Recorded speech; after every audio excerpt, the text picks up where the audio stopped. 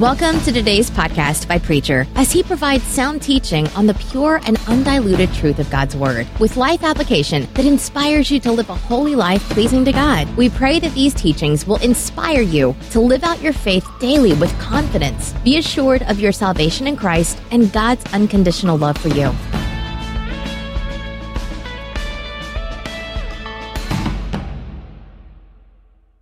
From the book of Revelation, 3rd chapter, the message to the church at Laodicea. To the angel of the church in Laodicea write, this is a message from the Amen, the faithful and the true witness, who is the origin of all that God has created. I know what you have done. I know that you are neither cold nor hot.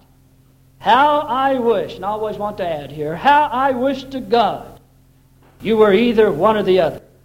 But because you are barely warm, neither hot nor cold, I am about to spit you out of my mouth. I am rich and well off, you say. I have all I need, but you do not know how miserable and pitiful you really are. You are poor, naked, and blind. I advise you then to buy gold from me, pure gold, in order to be rich. Buy also white clothing to dress yourself, and to cover up your shameful nakedness. Buy also some medicine, put it on your eyes, so that you may see. I reprove and punish all whom I love. Be in earnest, then, and turn from your sin. Listen, I stand at the door and knock. If anyone hears my voice and opens the door, I will come into his house and eat with him, and he will eat with me. To those who win the victory, I will give the right to sit by me on my throne, just as I have been victorious, and now sit by my Father on his throne. If you have ears, then listen to what the Spirit says to the churches. And now, if you would turn to the 12th chapter, and the 10th verse, you will find these words written. Then I heard a loud voice in heaven saying, now God's salvation has come. Now God has shown his power as king. Now his Messiah has shown his authority. For the accuser of our brothers, who stood before God accusing them day and night, has been thrown out of heaven. Our brothers won the victory over him by the blood of the Lamb, and by the truth which they proclaimed. They were willing to give up their lives and die. And so rejoice, you heavens, and all you who live there. But how terrible for the earth and the sea, for the devil has come down to you, and he is filled with rage, for he knows that he has only a little time left. If you had your Bible and you want to find out what we're going to talk about, if you would turn to the book of Acts, there, that 1st chapter and the 10th verse, you would find some men from heaven saying this to a group of men here on this earth. And the line reads, why do you stand there looking up at the sky? Why do you stand there looking up at the sky? Now, that is interesting. Sometimes we think there's very little connection between the Old Testament and the New Testament. Sometimes we wonder if there's any connection between a man like Amos and John the Revelator. And dear ones, they have so much in common, it's unbelievable. Because if you would turn back into the Old Testament and understand what Amos was called to do, as he went out through Israel and the people of God and Judah, and you heard that man take his stand and he said, hear, O Israel. Wherever he could get a group of people, he would stand and say, hear, O Israel. And then you turn over to the book of Revelation, this is exactly and precisely. Change one word and you have it exactly. Because the man of long ago was talking to God's people. The Revelator is talking to us as a church. Hear, O church. Hear, O Israel. Hear, O people of God. Hear, you who name the name of the Lord Jesus Christ as your Savior and as your Lord. Dear ones, I want to tell you something that we live in prophetic times today. And that's not an overstatement and exaggeration. I have lived through it, I am part of it, and I know what I'm talking about. And I mean, when I say we live in prophetic times, I mean that we live in a time when the Scripture is being fulfilled in our day like you wouldn't believe it is. I tell you, it's enough to sort of make you nervous. Now, when I was just a young soldier in Germany, the war was over. I had a position in Uncle Sam's Army where I had the right and opportunity to hire people to do the work that the GIs, you couldn't get them to do. You know, after the war was over, no one would wash the pots and pans, no one would do KP. And if you did, you could put them on KP and you went out to try to find them, they'd be off somewhere else. Some of you were you know what I'm talking about. Maybe you had to try to do it, but you didn't do it. And so I had the right to go out and to hire civilians to do it. I soon found that all of these young Jewish boys, and that's about the only ones who were left from the concentration camps, I hired everyone I could find. Everyone that looked at the tattoo on the arm, they had the whole thing there. I hired them. You come. You work for the United States Army. And they gladly did it. I talked to those young people, young men, that had been through that hellish thing that they went through, to a person. I don't know how many of them that I worked with and talked with. Tried to treat them as best I could. I'd always ask them one question. I said, now that the war is over, what one thing would you like to do? Would you like to go back and pick up the business that your parents had, your forefathers had before you? Are you going to pick up the business and start over again and build again? Now, I want you to understand what I'm saying. Now, to see that as a perspective, you've got to understand it be just like me. I don't know anything but this part of the country. My forefathers. There's no other place. I would have thought that these young people said, well, now I'm going to go back to Frankfurt, I'm going back to Heidelberg, I'm going back here, I'm going back there, and I'm going to open up the business my father had, my forefathers had before me. And I'm going to be in business. Everyone that I ever talked to said with one voice, I would give everything that I have in Germany if I had passage to Israel. You know, after a while, I wasn't a student of the Bible too much at that time. I had an interest in it, but that began to come through me loud and clear. Something's going on here. You tell me. The Scripture tells us that, you see, about the time Jesus was coming on the scene, Jerusalem was destroyed, completely and totally, overrun, scattered, went out of existence as a nation. Some of the people in days gone by, when the Scripture talks about that there will be an Israel when the Lord returns, laughed at it. But nobody's laughing today. Is there ever a paper put out in this country that doesn't mention that country by name today? And it got into my mind, there's something going on here that doesn't meet the eye. Every last living one of these young men wanted to go to Israel. After 2,000 years being out of existence, Israel comes back into existence as a nation in your lifetime and in mine. Now, to see the situation, where do you think the United States would be if it was out of existence as a nation for 2,000 years? You think we'd pick up again where we are today? You see it? Fulfilled. Nobody laughs at that anymore. Now, I want to tell you something. John the Revelator saw something, he said in those last days, not only would that happen, he said, but I tell you, he's as old Satan is going to be awful active. Has there ever been a time upon the face of the earth that Satan has any more active than he is today? Has there ever been a time when the church has been in a more difficult strait than it has the day that this Scripture was written? Today, every leader that knows anything about what's happening within the world today will tell you that the church today is in one of the greatest straits that it has ever been in. To a person. I don't know of a person that has any learning at all and can speak with any authority about the things that be spiritual, but what won't tell you that. I can see a difference between the time I was a young preacher until now in the church. There is a difference. It is heavy upon us. We are bombarded by the things out there, the stress and pressures that are upon us. Why is it? For us to even to do a simple thing, as to arrive at some decision, it splits us from one end to the other. You know, dear ones, I want to speak to my soul this morning for just a few moments.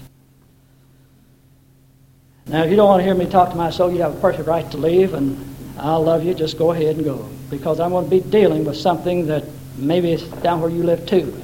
But if you want to stay and hear what I've got to say, you'll be welcome to it. But let me start in this fashion. What are you doing?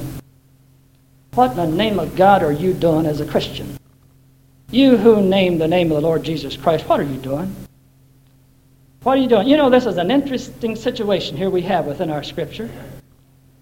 Here, the Lord Jesus Christ has been just taken away from them. And here they stand gazing off into heaven. How long did they stand there? I don't know. Maybe a few minutes. But why so quickly did the men from heaven come? Did the Lord get nervous about the situation and think, well, now I've got to do something quick. Those characters are going to stand there, and if it rains with their mouth open like it is, they'll probably drown. And so I've got to do something. So anyway, the Scripture says that 2 men dressed in white came and told them, in effect, why are you doing standing here gazing off into heaven like that? Get on back down to Jerusalem where you're supposed to be. Now, you know there's something about my soul that is akin to Peter. See, Peter was one of that group. Now, I don't mean that in a good way. It's not complimentary at all. You know, dear ones, there were some things about Peter that was not good. You remember he had a way, when the Lord Jesus Christ was telling the group of them it was going to be hard and difficult. You remember old Peter stepped in the gap and he says, Lord, he says, we'll go with you even if we die. It must have been about 2 months after that, the Lord says, I've got to go to Jerusalem and I'm going to suffer and die. And old Peter says, we can't go. And we can't go. I'm not going. And on top of that, he said, Lord, you can't go either. And that's when the Lord said to Satan, call Peter Satan. Satan, get behind me. And the Lord set his face as a flint to go to Jerusalem. I remember that when old Peter was up on the mount there of Transfiguration, when the heavens opened, and you know, the Lord spoke to Jesus. And old Peter, he was there, and he heard it. And old Peter was so taken in with that, he said, man, this is a good place to live. He said, I'm up here close to God, and I can hear him. And he said, I'll tell you what we're going to do. He says, we're going to build one house for the prophet, we're going to build one house for you, Lord, and we're going to build one house for us, all three. All of us are going to stay up here on this mountainside. What was the last thing the Lord said to him? I want you to go back into Jerusalem. Old Peter, he didn't want to go back to Jerusalem. I don't blame him. I wouldn't have either. Now, dear ones, do you know the thing? Oh, I don't have to look at your soul. Do you know what Peter was doing the night that the world was weighed in the balance?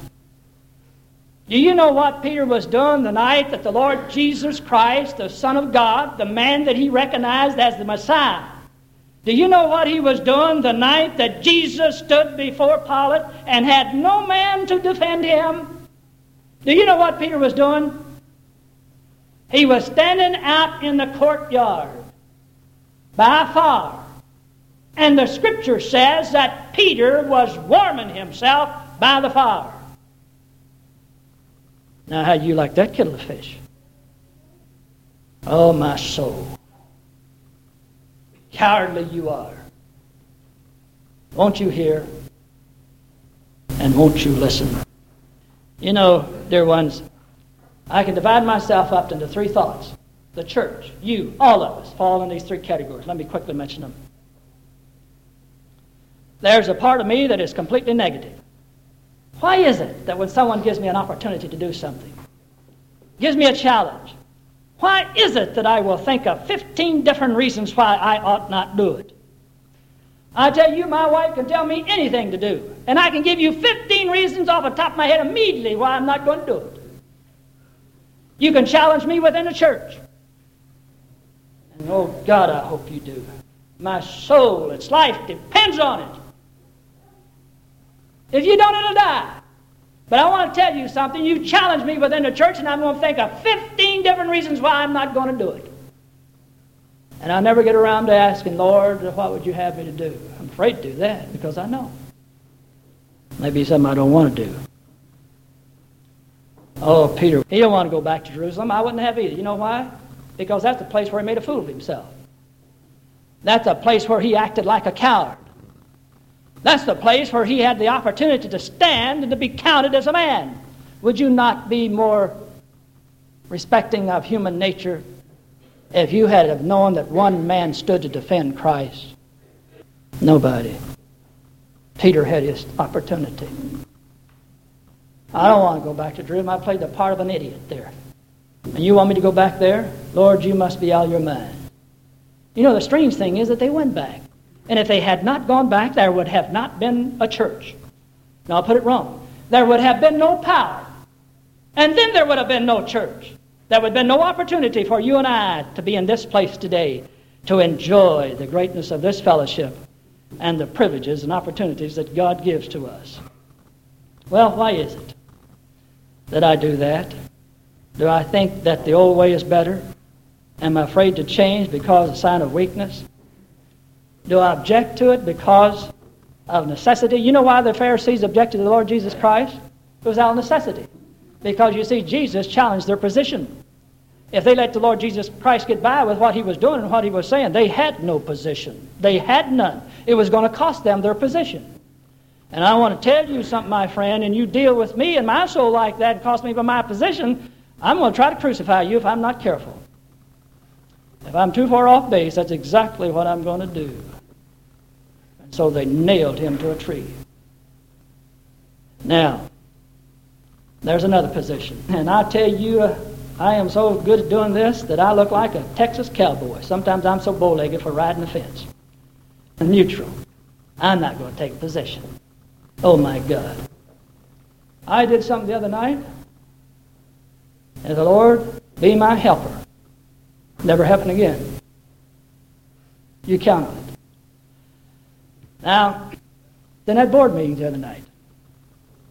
Now, I played it cool. I'm not going to be bothered. It's all right, Brother Herb, to get his head hauled.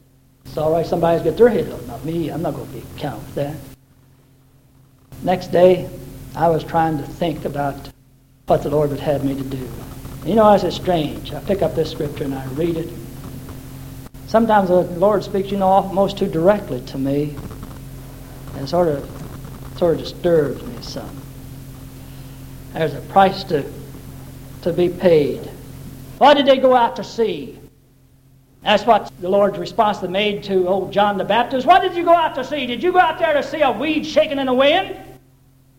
Or did you go out there to see someone that is telling you that the kingdom of God is at hand? And he told you in no uncertain terms. Now you make up your mind for it, against it.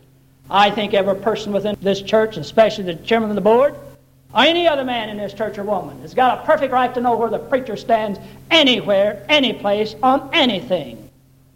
And if you have to question it, brother, you come and ask me. And if I've got the guts that I think the Lord's going to give it to me, I'll tell you. And then we'll line up accordingly. There's never been a day any more greater the day than where strong, positive discipleship is needed today. I read that scripture again, old Paul, where he's talking about a battle. He's talking about me. Why did I have to read that thing? And there was 2 lines of it. Picture of the battle. When they went into battle, they had a trumpeter there to sound the charge. And he said, what if the trumpeter gives a garbled sound? The soldiers don't know whether to retreat or to charge. He said, I got the message. I was supposed to be the trumpeter, on the situation. Price to be paid. Oh, my time's up. Let me say 2 things and we're going. I'm talking about a neutral position. Dear ones, I want to tell you something. When old Pilate, oh God, my soul is like that man. And I don't want to be identified with him at all. You remember when he had the Lord Jesus Christ before him and had the power to do something. He had it. You know what that man said? He says, now he played it cool too, I played it cool. He said, I'm not going to have anything to do with this man. You bring me a basin of oil, bring me a basin of oil and wash his hands. And I'm going to show you, I'm going to wash my hands of the whole situation. There's one man that we mentioned this morning, and what we say we believe. What was his name? Pontius Pilate. There's no place in God's kingdom for such people.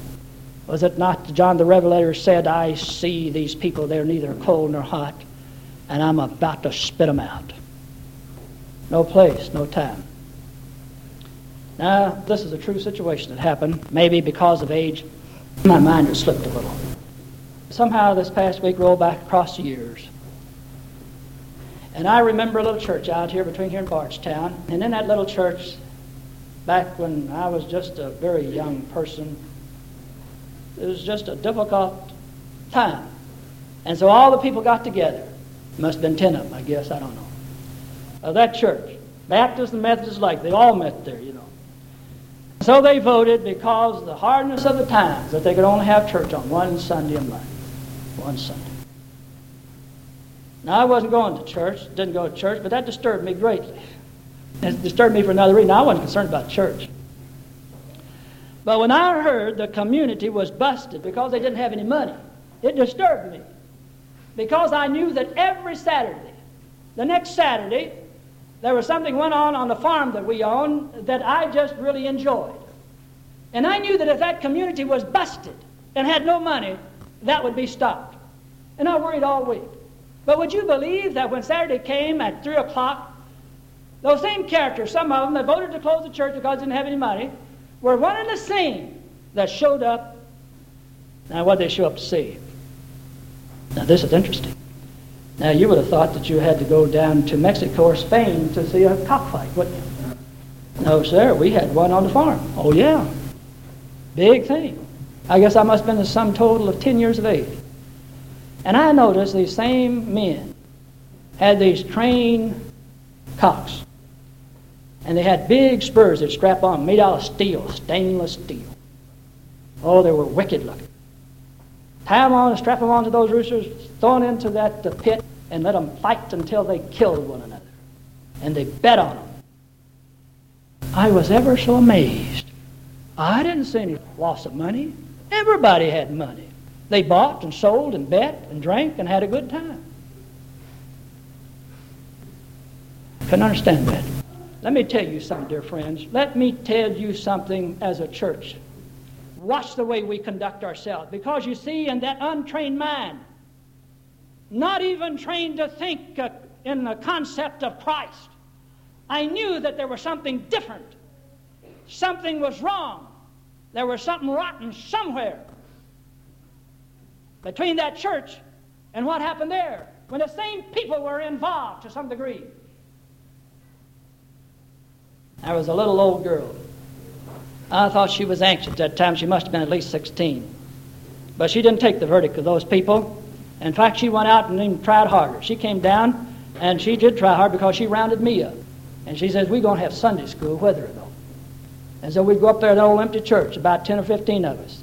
And just like that right there, pew, only looked twice as long as that. May have not been that long. And she'd line about 10 of us kids up on there.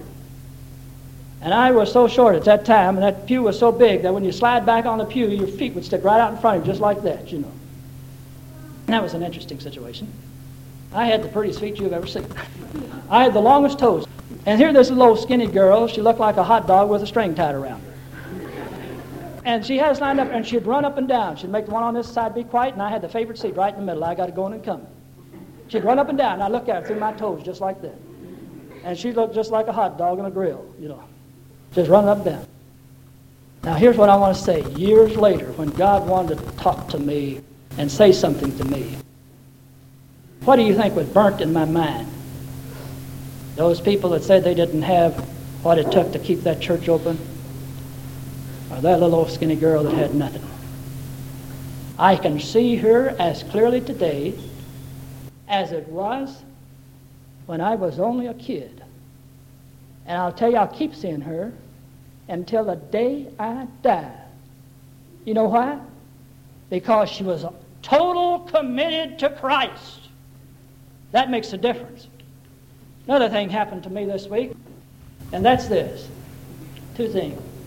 I was called the other day by a man, and I've known this man a long time. He's a great man, he's a good man, but I do not know of another man that I have disagreed. Well, he's been in meetings where he outvoted me. You know. He just outvoted me. I had to go ahead and do what they called to do. I've been in meetings where I outvoted him. He stuck with me. He called me the other day. I have lost contact with him and with his son. And he called me the other day and he said, Preacher, he said, this week, just this week, well, I was thinking about all this stuff. He called me and said, Preacher, said, I need you. Said, one of my boys is in trouble. I said, where are you? He says, I'm over here at the hospital. He said, would you mind to come? I said, not at all. I said, you know, I'm moving slow. I said, you just take it easy. I'll be there as quick as I can get there. And so I rushed down to the hospital. And I talked to my man. Now, this man took in 2 boys off the street one day. He took them home with him, and they lived with him. He took him much like his own son. And this was one of them. Now, I lost contact with this son that was in trouble. This is trouble that he was in. Listen, soul. Listen, soul. And this son heard us from time to time as we tried to reach a decision on something. And I know now that he didn't doubt the integrity of his father, his adopted father, and the integrity of the preacher. Because he wanted to commit himself over here at peace. And this is what he said to me. You know, one who has drifted afield and has broken contact with reality, when they look into your eye, they have a deadly stare that seems to penetrate your soul. Now, this is what he said to me. My friend said, now, he won't go in here unless you tell him it's all right. Now, he was only a young person, last contact I had with him.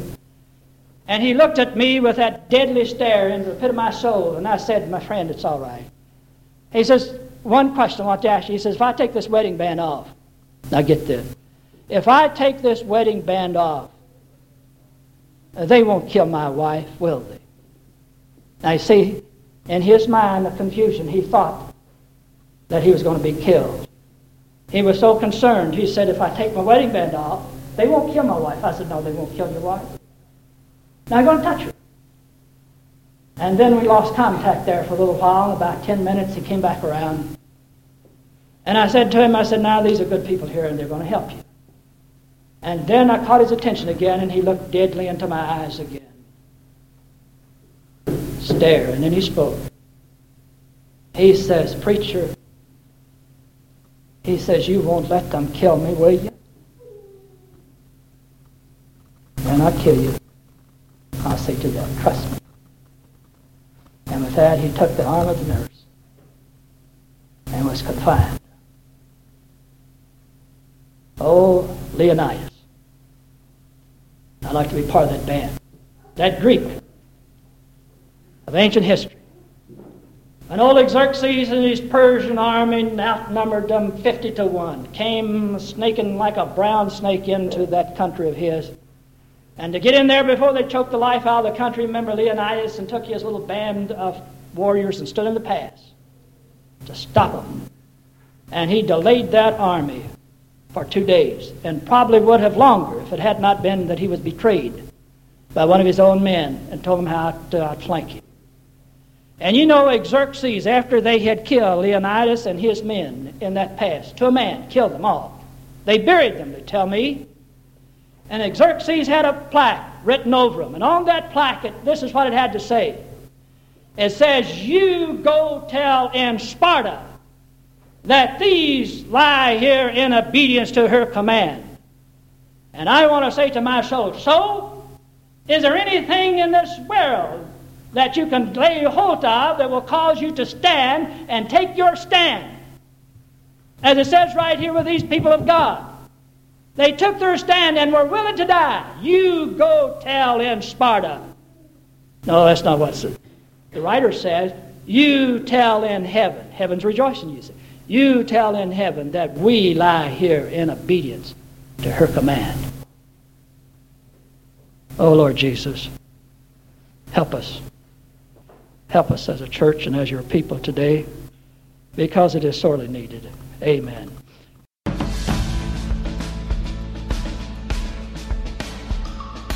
Thanks for listening. Hope you were blessed. We pray the Holy Spirit will make you a doer of His words, finishing the work He started and making you more like Christ for the transformation of this world and preparation for heaven.